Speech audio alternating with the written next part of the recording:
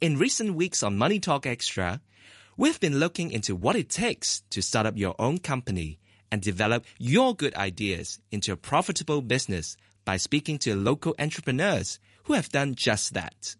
Peter Lewis went to speak to Edward Lai, who is the co-founder and CEO of Twitchy Finger. Good morning, Edward. Yeah, good morning, Peter. Can you tell me a bit about yourself and your background? Sure. I am Edward. I am the CEO and co-founder of Twitchy Finger Limited, a Hong Kong-based mobile games developer and publisher. And what's your background? Where are you from? How old are you? So I am 36. Actually, I'm turning 37 this year. And we started the company we just started our fifth year in. And we've been doing this, for quite a while. It sounds like 5 years, not a lot, but in the mobile business, it's an eternity. And what is Twitchy Finger? What does it do? So Twitchy Finger, we make mobile games for the App Store. So whether that be the Android system or the iOS system, usually when you turn on your phone and you're playing any games on it, we make games for that platform. And what were you doing before you started your company? So before that, I was actually also in the entertainment business. I actually did A&R, artist and repertoire, for one of the big music labels in Hong Kong. So why did you decide to get into running your own business, starting up your own business, being an entrepreneur? What was the motivation for you? Well, part of the motivation is it's still part of entertainment in general, right? I've been in the industry for quite a while, and I do see a shift in how young people or in general how people use their time. So before, people might spend time listening to music or watching TV or surfing the web, and now you see it's an amalgamation of everything. So everything's on their phone, whether that be streaming their music, playing the games, or even watching shows on there. So what I did it was a natural pivot from what I was doing, part of the music part of entertainment, and shifting over to the visual, the more interactive side of entertainment. Now, this is a very crowded space, isn't it? Yes, there are a lot of firms out there. There's some very big ones in Hong Kong who are very big in the mobile games application. How do you distinguish yourself? So what we do partially is that we avoid the whole utility apps segment of the industry.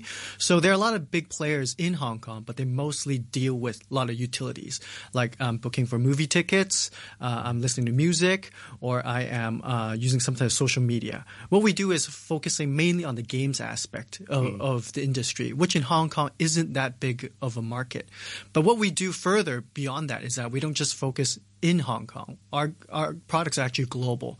So since 2014, we have launched 3 different applications, our games, and we have over 6 million users worldwide. Now, you have been to Cyberport, and I think they helped incubate your company, didn't you? Could you tell me a little bit about your experiences of working with Cyberport and how helpful they were for you? Yeah, they're fantastic. So as you know, as an entrepreneur, it's very hard to sustain a business. Most business goes out of business within around 24 months to 30 months or so. So to sustain yourself, not just starting out, but to sustain and keep on running your company takes not just resources, but also a lot of connections or networks, and that's where Cyberport comes in. So we're part of the incubation program. So it's a 2-year program where we submit our company portfolio, and they evaluate whether our company is strong enough both financially and our products. Is it sustainable, and does it improve the cause of the local Hong Kong businesses? And we were fortunate enough to fit all the criteria. And we've been in there for just almost a year now, and they've been giving us a lot of good advices and a lot of support. And how has your company grown over the time in terms of size, in terms of number of people? So we actually started with 3 people in 2014, and we were still only 6 people as of early 2018. And we joined Cyberport in April. And since then, we actually doubled up in size. We have more than 13 people right now in Hong Kong, and we recently actually opened a new branch in Vancouver, Canada, and with additional 5. And so we've scaled up quite a bit since then. So there's a lot of people listening who are thinking about starting up their own companies, who like the idea of being an entrepreneur. Tell me a little bit about your experiences as an entrepreneur in Hong Kong. So I think one of the main things I tell our young people because lately there's been a big trend in, entrepreneurship. A lot of fresh grads or a lot of young people who think, oh, I'm going to quit my job, or right off the bat, I'm going to start my own company and be the next Mark Zuckerberg. So a very good advice is that don't rush into it. If you're a fresh grad, I definitely recommend working in a big company to get the experience and the network. And also just, to save up some capital. Starting a business is always a risky venture. And as I said, like most businesses don't last past 2 years. So you need the experience, you need the network, and you need the management know-how. So don't fall in love with the whole entrepreneurship dream. Because for every even medium-sized company that succeeds in Hong Kong, there's probably a good dozen or so that has failed. And they're probably doing the same thing, same great idea, and often what it comes down to is just execution. So what I say is, make as much network as you can and try to, see what businesses that you're looking into. Do your research, do your homework, and make sure whatever you do, you're very sure and have a really good business plan before you try anything or even think of starting a business. And you mentioned funding. It's good to get some capital behind you. I presume for most companies, funding is a key issue, isn't it? Because you burn through cash often faster than you expect. What advice would you give to people about that? It's always good to be ambitious, but always do the math.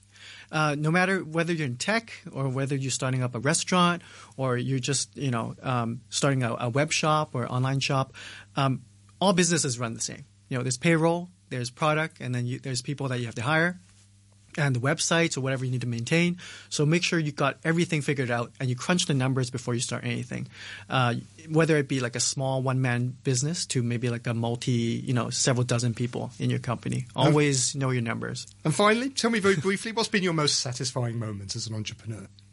It's just about the overall satisfaction of starting something and seeing it grow. So as I said, we started with 3 people with like a dream, ambition. And, as you progress, we're our 5th year in. Most industries cycle lasts maybe 5 years. But for us, every 6 months, something new comes up. A new app or a new game comes out and changes the entire industry, changes the game, how we have to adapt. And it's about how to adapt and, navigating through all these obstacles and coming out on top, or at least coming out, surviving. I think that's one of the biggest takeaways I have and one of the biggest satisfactions I have. That was Edward Lai, who is the co-founder and CEO of Twitchy Finger. Thank you for listening this morning. Peter Lewis will be back next Saturday. From me, Jimmy Lam, have a happy new year off the pig.